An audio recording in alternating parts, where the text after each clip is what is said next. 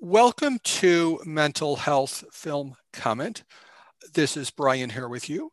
The 1985 film St. Elmo's Fire concerns the challenges faced by some recent college graduates, many of whom are played by the proverbial Brat Pack of The Breakfast Club and 16 Candles. And actually, I don't think anyone from 16 Candles is in this, now that I think about it. But joining us today to talk about some of the themes addressed in the film as it relates to mental health is Ron Blake, suicide prevention speaker and mental health advocate. Ron, thank you for being here today. I appreciate it. You're welcome, and thank you for having me, Brian. Thank you.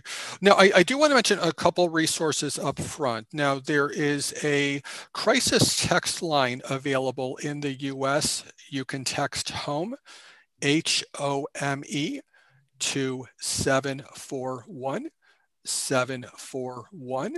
Again, that's 741 741. In the UK, you can text SHOUT, SHOUT, to 85258. Again, in the UK, SHOUT, SHOUT, to 85258. Ron, thank you for being here today. I appreciate it. Yeah, and I'm glad to be here.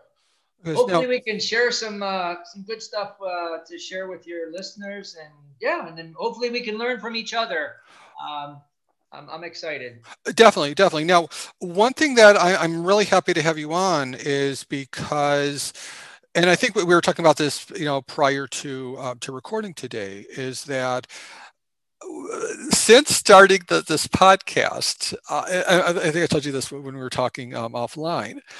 I've encountered, I don't want to say brick wall after brick wall, but it has certainly felt like brick wall after brick wall, and people canceling me and saying not so nice things about me, which I'm not going to dignify a lot of those not so nice things because they're not true, and I'm not going to lend any negative energy to that. But you know what I mean? There's just so much negativity in what should be a mental health, dare I say the word community, and it doesn't seem like there's a like in this film, the Brad Pack kids, even though they have their differences and there are differences, no doubt about that. At the end of the day, they all have each other's backs. And one of the not so nice things I've encountered is that that's not the case with a lot of mental health stuff, and that's been hard for me to digest and process, I guess. Does that make sense? It does, yeah, and um, hopefully you don't throw your VHS recorder at me. I'm going to go old school. But all right, I'm going to bring up another movie, and then we'll get back to St. Yeah. Elmo's Fire. But just something you said right there, it made me think of the movie Footloose Uh-huh. with Kevin Bacon because he was an outsider. And there are a lot of movies out there where the outsider comes in and he immediately meets all this resistance. But the outsiders, and I gave an interview with a reporter a couple of weeks ago, well, maybe a couple months ago, but they asked me like, like, what are you proud of? And I said, because I'm an outsider and we're the ones that scare everybody. Mhm. But we're also the ones like Kevin Bacon in the movie Footloose, where you change it all. You fight the quote unquote bad guys, but you change it all. And in this sense, sometimes the quote unquote bad guys are people that don't want to let maybe like you in or me in because we are outsiders. We're not maybe this big organization, and so we're not given as much credibility sometimes. Um, but we're just as credible as everybody else. And so I realized on this journey that I've been on, not just to take back my life from PTSD and depression, but I'm meeting all these people, tens of thousands of them, and I have their stories that I can tell. And just because I haven't been in the, you know, like in if you will, I haven't been this person that's been in that town. Like Kevin Bacon would always say in Mhm. Footloose, just because I haven't lived in this town my whole life doesn't mean that I'm a bad guy. Like, listen to what I have to say. I have some contribution. And I feel like sometimes the greatest contributions we can get in mental health care in this world are going to come from the outsiders like us. because we are bringing a different perspective. We don't have a board of directors that we have to answer to. We're just speaking from the heart. We're just being us. And I think there's a beauty to the authenticity that we can bring. Definitely. And you had mentioned the board of directors, and that's one of the things that I have a hard time with. There are different mental health organizations that are they're essentially run like corporations. They have a CEO, they have a board of directors, they have those board of directors meet once a month or once a quarter to basically do what they're going to do. And many of them require an act of Congress, whether that's an actual act of Congress or whether the figure of speech act of Congress, to get anything done. And many of these same groups turn around and say, oh, well, we're a grassroots organization. And and I hear that and I just say to myself, really? Really? That's grassroots? Right. A CEO and a board of directors, that's grassroots? Really? What am I missing? So yeah, I definitely hear you on the outsider thing, and no, I'm not going to throw my VCR to you at all because St. Elmo's Fire fits in with Footloose as far as a quintessential '80s movie, and secondly, there's another guest who's probably going to be airing at this probably the same week, make it an '80s week, who's talking about '80s movies. So this is actually going to fit in really nicely. So if you want to freeform any movie references, I'm totally cool with that this Yeah, a week. lot of times on this journey, especially when I go, like when I speak to audiences, a lot of times I'll reference movies because it's something we can all connect to. Exactly. Yeah. It's an art form that we're like, oh my gosh, yes. And then if I speak to a younger audience, I'm like, I'm really shocked that movies like Pretty Woman and Aaron Brockovich, the younger generation has no clue what I'm talking about. But I have to understand that if I'm talking to a 20-year-old college student, I mean, they were born when I think Aaron Brockovich came out. And Mhm. I mean, they weren't even thought about. I mean, Pretty Woman was 10 years even before that. So, but nonetheless, it gets them running so they can check what I'm talking about Mhm. and they can connect. I think that is, movies are incredible because they are something that they'll bring the stories alive. And so, yeah, I love, I do it often, quoting movies. Yeah, definitely. And you took the words right out of my mouth because that's one of the reasons why this podcast is set up the way it is. Because if it were just depression only or bipolar only or fill in the blank only, the interest level wouldn't be, it just wouldn't. I know if there's maybe a college student, if there's a psychologist or a counselor, they may be dispositioned to listen to it, or someone going through a rough time.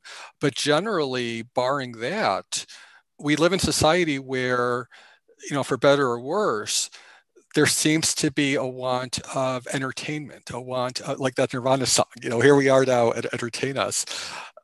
And mental health is no different. It's if there's not some hook, if there's not something to like pull you in, it seems like the interest level's not there. More so when a lot of the messaging is being defined by these large, essentially corporations Yeah. that are putting forth. So I'm happy that you mentioned that because that fits in with what I'm trying to accomplish with the podcast.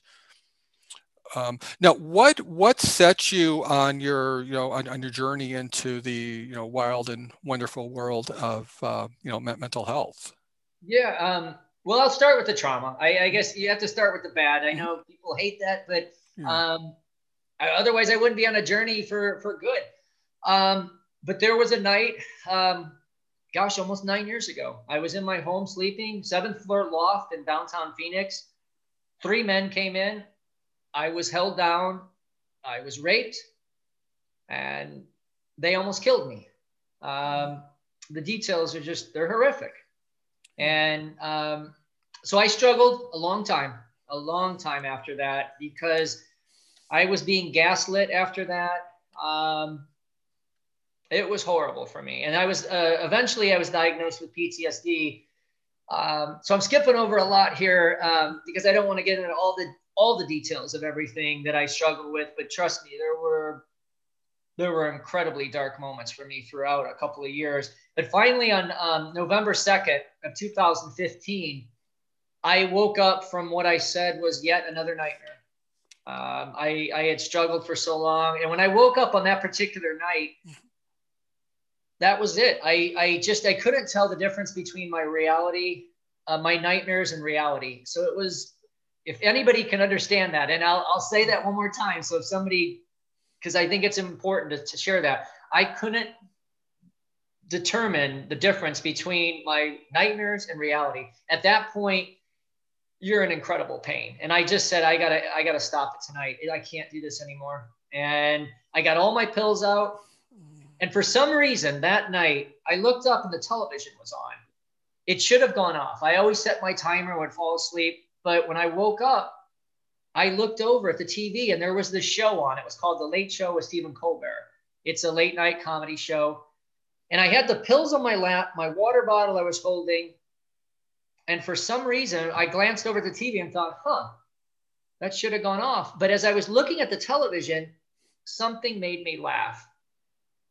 And it paused. And it just, I just remember, I thought, there's still something good coming out of me. And that was the moment. That was the aha moment. That was the moment, the light bulb moment. I said, I paused the show and I told myself, I'm going to get on this show someday. I'm going to tell my story. I'm not going to go yet. But I felt this surge of, it's really even hard to this day. I've had so many like times I've shared this story, but it's even hard to describe, except it was like this surge of energy that went through me. And I felt hope for the first time in forever. And I slept well that night.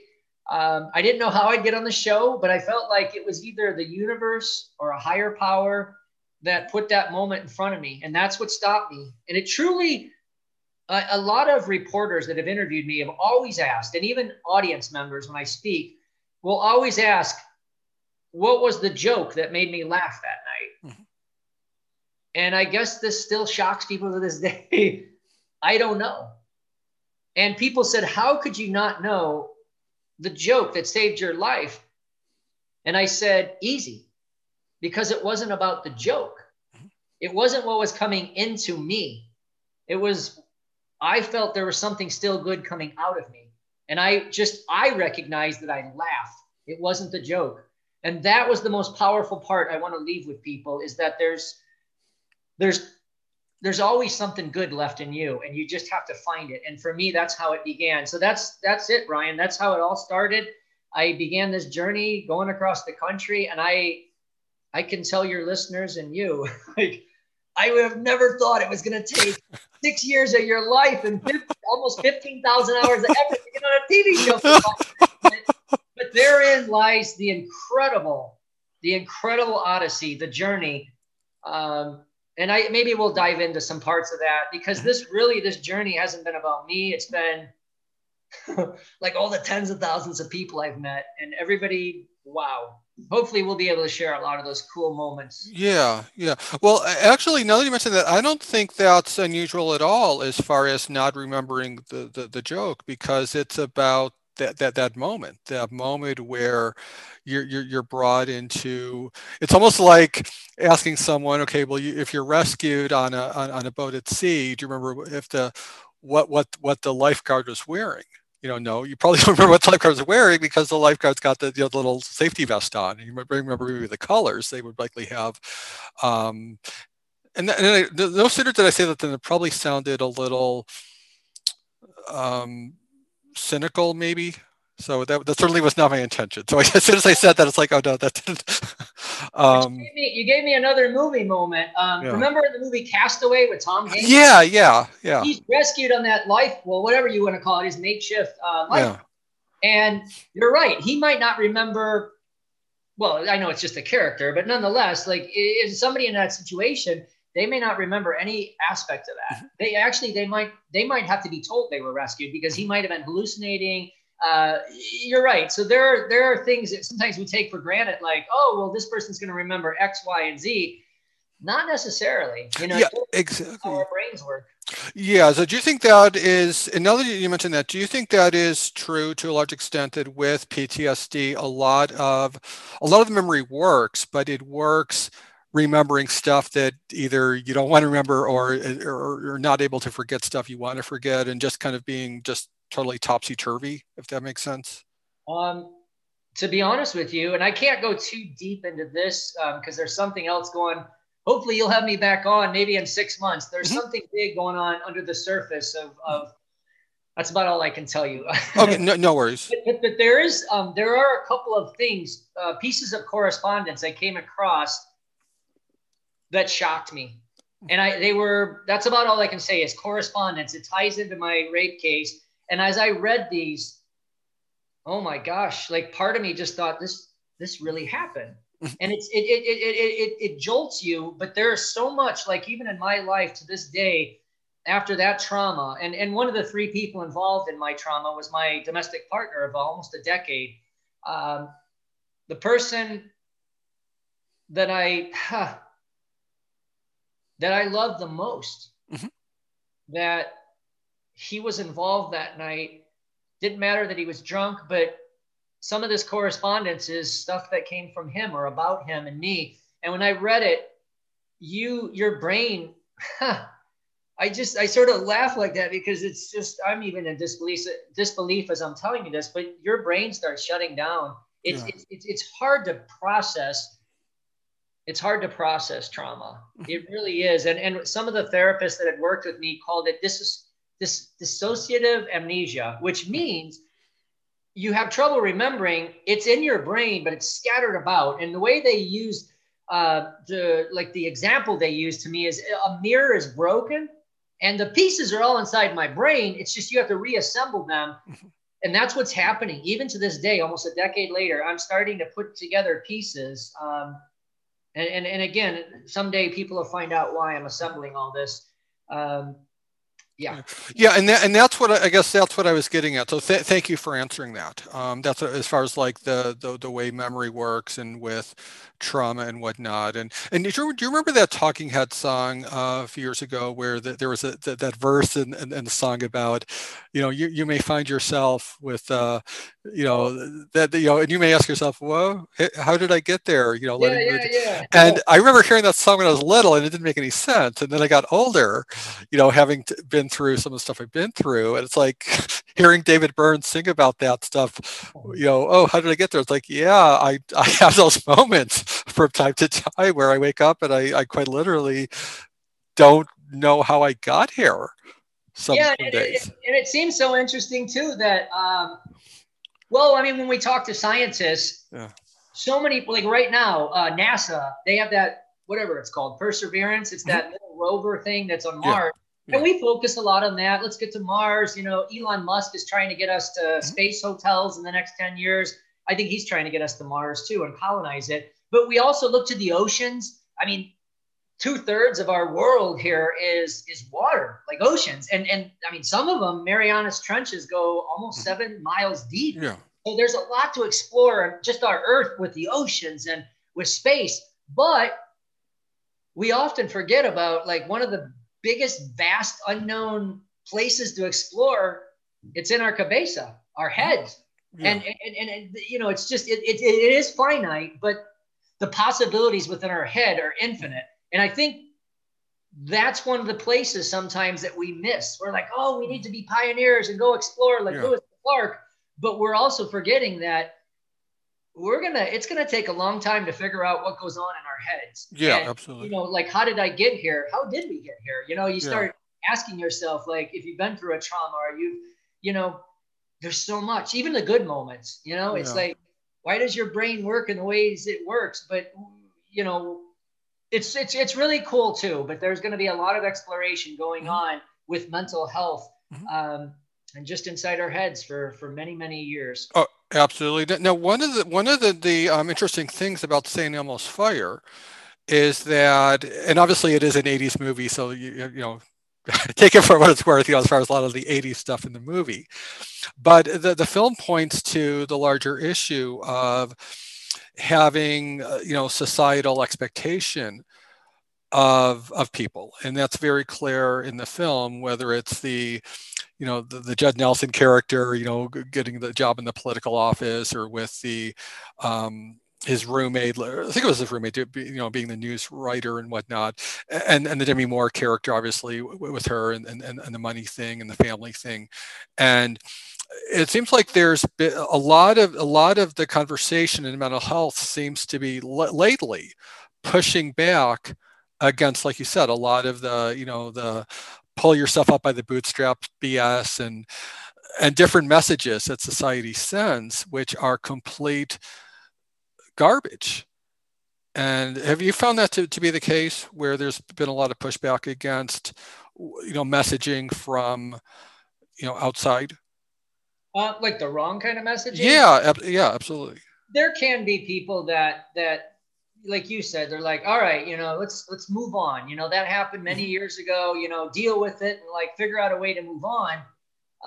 That's dangerous. I mean, I was born in Gary, Indiana, Hmm. um, the south tip of Lake Michigan, just outside of Chicago. Very Hmm. very blue collar community. Um, Hardworking, and I'm always proud of where I've come from. I always will be proud of that. But that one of the dangers, not just in my blue collar community, but really throughout society, is this toxic masculinity, where you're told, like, especially as a boy, even as a man, as you grow up, you're told, all right, something bad happened to you. You're right. Like, deal with it. Come on, man. You got to be tough. And I've even seen uh, I won't mention any names, but some of my buddies who were in politics Hmm. back in South Chicago area, they've said on Facebook before, when one of our buddies went through a really difficult time, and they said, you got to buck up and you got to be a man and come on, you can do this. And it's just the wrong message to send. I get it. They're trying to be helpful. Their intent is amazing. They want to be helpful. Hmm. But when you tell somebody like that, in the way they did, that's what some of the folks used to tell me after the Hmm. rape when I started talking about it. You've got to deal with it. Like, it's not. It doesn't make me a sissy. It doesn't make me less than a man. I've got to talk about what happened to me, man. It's like, and I'm still to this day going through physical therapy from what these guys did to me. The PTSD therapy will, to some level, go on the rest of my life. Yeah, But yeah, we've got to. So yes, some of that messaging, it comes from it's even coming from some of my buddies, yeah, even here in Arizona, in Chicago area, all over. And you really do have to change that. It doesn't mean I hate these people. I'm going to have a civil conversation with them and say, hey guys, there's a better way to deal with this. If I had cancer, everybody would tell me to get chemotherapy and radiation, but yet I'm struggling through a mental illness, PTSD and depression, and I'm told to just deal with it. I mean, I don't tell the people with stage 4 cancer just to deal with it and move on. They're mhm, going to get their chemotherapy to help yeah, them. So we got to start treating the illness. mhm, And you don't treat it by just telling somebody to move on. yeah, absolutely. That's dangerous messaging. Yeah, absolutely. Now, you had mentioned Arizona, and Arizona, where we're recording this. Um, I've had just a very interesting experience in that many of the individuals who I've come across, such as yourself, there's different counselors who I've reached out to who maybe on future episodes of the show are some of the coolest people who I've talked with.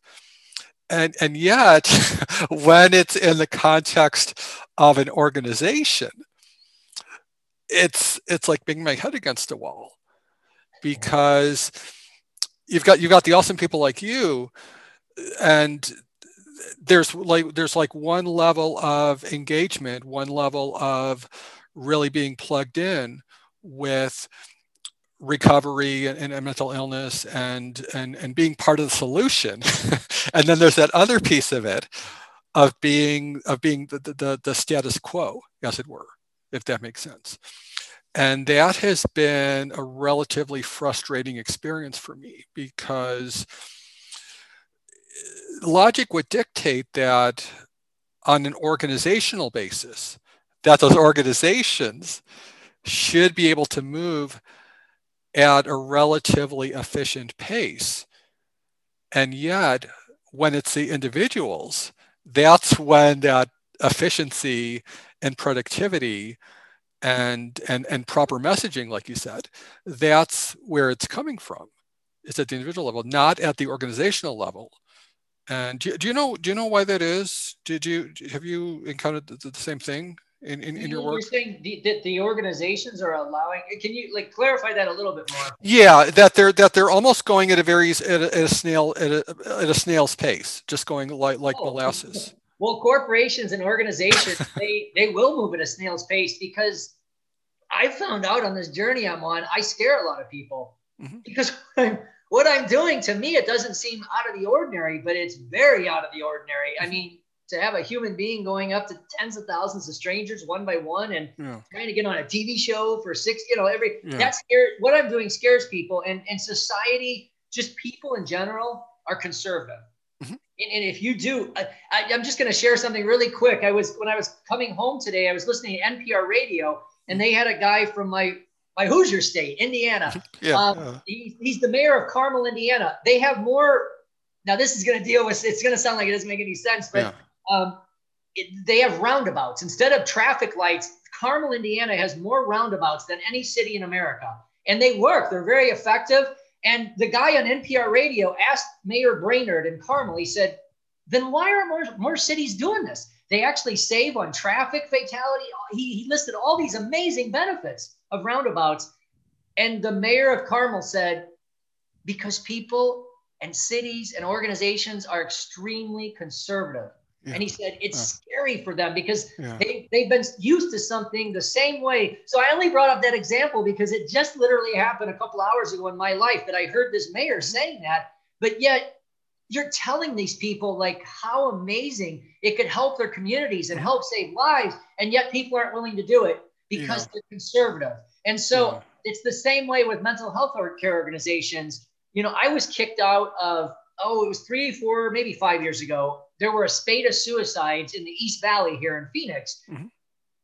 And I called ahead of time and said, you guys, Oh, and if I could just interrupt, and to keep everything kosher, no names mentioned, correct? And just it would be A, B, C, D, or yeah, different. Because I want to be careful not to, because once they hit upload, this will be up forever on the internet. So I just want to be oh, careful yeah. to so A organization or B organization, in other Yeah, words. and I'll just leave it very nebulous. It Mhm. was there was just an organization that was on TV and said, "Hey, we've got all these suicides happening at high schools. We need help." It was really like we need all hands on deck. If anybody wants to show up, if you have ideas of how we can help these kids, help these families. So I called and said, "Hey, I have this project I'm doing. It's really cool. It's how it all started with a moment of laughter I had on a suicidal night. People said at this organization will bring it. So I showed up at this big church like 4 or 5 years ago, Yeah. and I was surrounded immediately. Um, they said, "What are you doing?" It was like all the worker bees surrounding the queen bee, and but yet I was. They were almost like wanting to cut my head off, and I was like, "No, Oh, no, I'm not here to hurt. I'm here to help." And I was not met. I was like persona non grata, not yeah. like I was persona non grata. They said, you can stay, your project can't. And I said, but this project it's part of me. Like Yeah. this is helping me get through every day, not to move towards suicide. And I said, no, if this project goes and these giant boards I have go, then I go. Because I said, but because I was so different and because they hadn't quote unquote vetted me, they didn't Yeah. want me there. And they said, no, we're very welcoming. We don't know enough about what you're doing. And I thought, but you also on television said that you don't have the answers and you're looking for all different perspectives. It is amazing to me sometimes because just because I haven't lived in this damn town, like Kevin Bacon, just because Yeah. I haven't lived in this darn town, meaning just because I haven't been in your organization for 25 years doesn't mean I don't have a darn good idea. And they said, well, is it evidence based? No.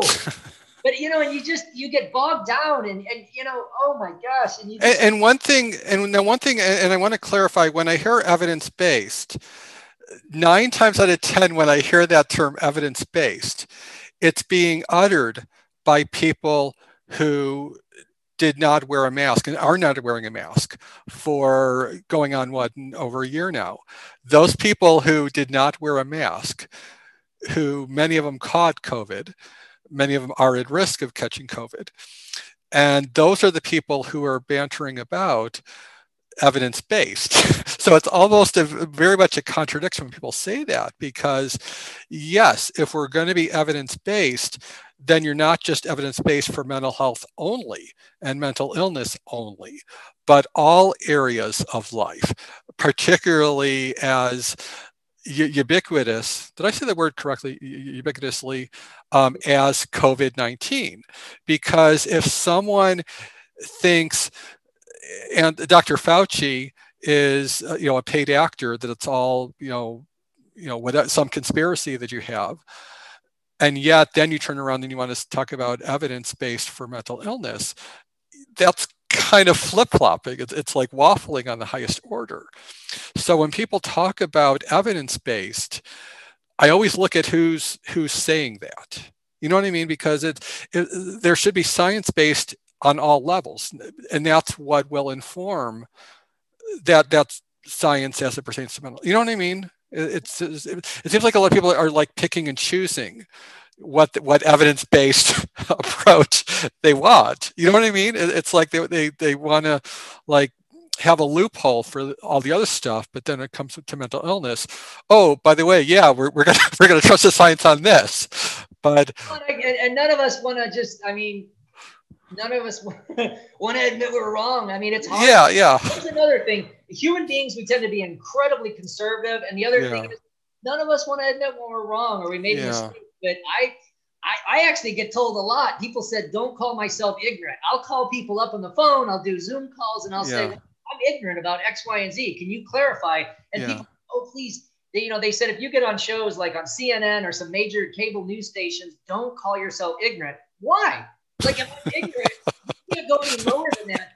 I'm going to look at you and you're going to say, okay, this guy needs me to inform him and educate him. Good. I mean, at that point, I'm not groveling. And some people said, well, anyway. So I have no problems in when I'm wrong, I'm wrong.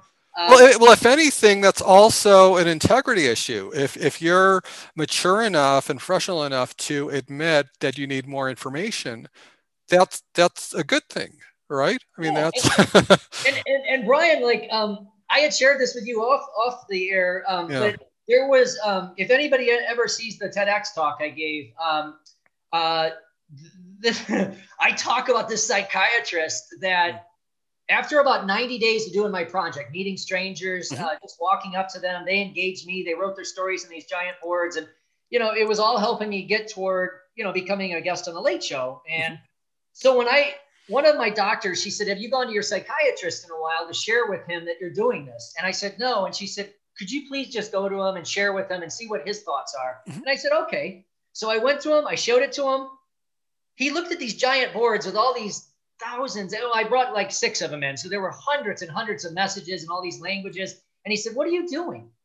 And I explained to him why the Late Show was important, why I'm meeting people, like why that interaction with people was helping me not isolate from my PTSD anymore. I wouldn't stay in my home. I had this, I had a purpose in life, and it was helping me. It was helping other people. And the psychiatrist looked at me and he said, he talked to me like a kid. He said, Blake, guys like me and you, we don't get on TV shows like this. And he paused for dramatic effect.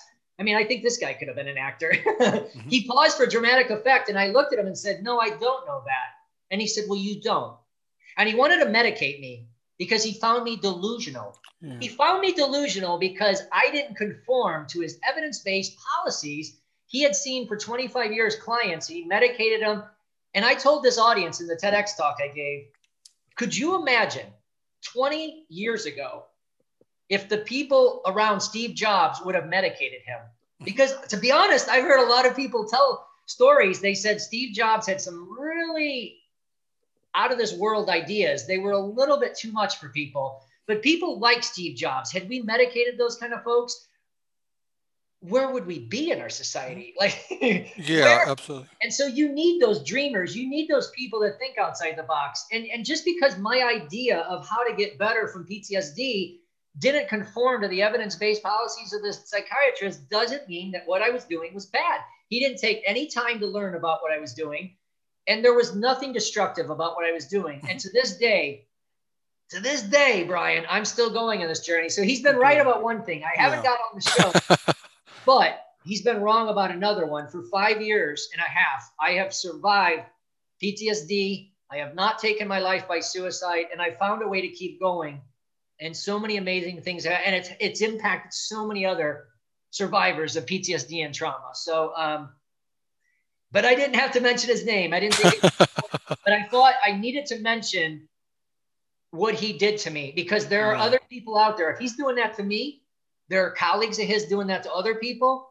And he is, people needed to be aware of that. And so if somebody runs into a situation where something's working for you, you don't need a bunch of letters behind your name to know what works for you. You know, Yeah, bro? absolutely, absolutely, and on that point, also, if there's something that's just not adding up, get a second opinion. I mean, that's Yeah. so absolutely, so absolutely, all of what you're saying, absolutely, 100% in agreement on, as far as just that creativity and thinking big, and you've heard that before about thinking big and not, the baby steps, and alternating the baby steps with the huge steps. You know what I mean? Because if it's all baby steps only, which is fine, but then the big steps and thinking big, um, that's I totally on board with that. Yeah. Totally And on board I with mean, that. organizations, companies, for the most part, they're going to take baby steps. Yeah. A friend of mine, Doreen, she's with the Arizona Coalition to End Sexual and Domestic Violence. She's not going to mention me. She's not going to be angry with me giving a shout out to her, because she's been truly amazing in helping me in my recovery. Mhm. But Doreen always has told me, and she tells everybody this, change is like moving the Titanic. Mhm. It's it's you have to do it slowly, and it's such a big ship, and it Yeah, takes a yeah. while to turn that thing. And and I get in disagreements with Doreen, because I'm one of the guys. Well, the disagreement is I feel like we can move that Titanic quicker. And Yeah. she looks at me and she says she's got a few years on me, a few the maturity, if you will. Yeah. But she's a wise woman, and I get it when she tells me, you just got to be patient. But there are days when I run out of patience. I've waited 10 Yeah. years for almost 10 years for justice. I've been through a lot of therapy. But that I got to understand what she's saying is that these big organizations that deal with mental health care, it's going to take them a while. They have to Mhm. talk to the board of directors. So Yeah. there are people in those organizations that they have incredibly good intentions. It's just they can get bogged down with the Mhm. bureaucracy, the minutia, and it takes fellas like me and you and some other Yeah. Yeah. outsiders like us. So here's my shout out to all the outsiders listening to your show today. Keep doing what you're doing. Keep being that outsider. Keep being that disruptor, because we need people like that to help these organizations see that, sometimes it doesn't take forever to make a turn Mhm. or a change. We can do it quicker, so to everybody out there, keep disrupting. That's how we're gonna change things. Oh, absolutely. No, and definitely, we're definitely going to have you back. I mean, I definitely got to say that you are someone, because there's just so much that you're sharing, that there's too much to be on one episode, basically. So, um, definitely do want to have you back. And I Definitely hope to got to have you share back. some. I hope to share some. I know I keep talking like Yeah. I'm teasing you, like, but there's Yes. something huge happening under the surface, and I Yeah. actually think most people would think, oh, this is just going to impact my life, and it will. Mhm. But this actually, what's going on, is going to impact a lot of lives when it comes to mental health, rape, domestic violence. Yeah. So yeah, I'm hoping in 6 to 9 months something's going Mhm. to break here, and I'm going to be able to share what exactly has been going on. So closer to the fall and into the new year, possibly. I'm hoping, yes. Okay. And gosh, part of me wants to just tell you what it is. I have to keep a little quiet. Yeah. So I have to keep my mouth shut. No, no worries. No worries. It's all good. So as we wind down, I do want to mention a few more resources. I know that there is Mental Health America, mhanational.org. There's also NAMI, National Alliance on Mental Illness, NAMI.org. There's also madinamerica.com. And you had mentioned also another group also, did you mention? What was the group, the Arizona Coalition Oh, on? yeah, because the Arizona Coalition to end sexual and domestic violence. Okay, that's right. And it's just ACES DV, Mhm, ACES DV. So if anybody's been through domestic violence or rape, mhm, that's an incredible organization here in the Grand Canyon State for people to mhm, go to, and a lot of people that go through those kind of traumas mhm, struggle with mental illness after that, PTSD, and so yeah. So all my brothers and sisters, if you've been mhm, through a trauma like that with sexual domestic violence, turn to ACES mhm, DV. Um, I know firsthand just a lot of amazing people, a mhm. lot of amazing work, and I also want to keep reiterating these big organizations out there. It sounds like we've been bashing them a little bit. I think you and I both agree they do a lot of good work. It's They do. just, again, we need people like us out there to keep pushing them past that conservative part of where they are. Mhm. And I'm just repeating that because sometimes people will run away and they'll take a soundbite and say, "Well, I listened to Brian and Blake and they were bashing all these." No, we're not bashing them. We're we have to be able to talk about the things that aren't necessarily always working the best and Exactly, and to put it make in things better. exactly, and to put it in the right context, because it's undoubtedly going to be a lot of shades of gray. It's not going to be people who think, oh, this group is so wonderful, the greatest thing since sliced bread. And you're not going to have the people who are, oh, this group's horrible. You're likely going to have all the gray areas where, oh, well, these programs are, I know this family, there's different family programs they ought to hear nothing but good things about, for example. So you're right. It is going to be a much more nuanced approach than what people might want to, And I'll mention a movie reference here. Hopefully, you and I, Brian, will still be alive after this. I'm saying that in jest. But the movie Hunger Games, when people would yeah, criticize yeah, President Snow, they wouldn't be alive. I think yeah, one of them was that famous singer. I can't think of what his name was. Anyway, he ended up dead because he went against President Snow. No, nothing that extreme is going to happen. yeah. But the thing is, you have to go against some of these big organizations, and you got to tell them when they're wrong. And so I feel like that's we're pointing out some of the things that we feel are wrong and Yeah. we feel need to be moving in a better direction. And all your listeners, I'm hoping as they hear us, if they have something that they want to add, maybe there's something that they want to be able to say, hey, I have some constructive criticism for the status quo, then please do, message Mhm, Brian, because that's how we're going to, again, keep making these changes. mhm. If the status quo isn't working, then do something about it. Don't be that Exactly. person that just, Ben Franklin used to say, any fool can condemn, criticize, and complain. Yeah, yeah. Most usually do. So don't be that person that stops there. Contact Brian. Tell Yeah, him what right. you've done, and let's get some input from all y'all. Yeah, absolutely. Well, Ron, thanks so much for being here today. I appreciate it. You're welcome. Thanks for having me, Brian. And thank you, those of you at home or at work or on your way home from work or wherever you may be. Stay safe, everyone, and talk with you next time. Bye. Bye. Bye.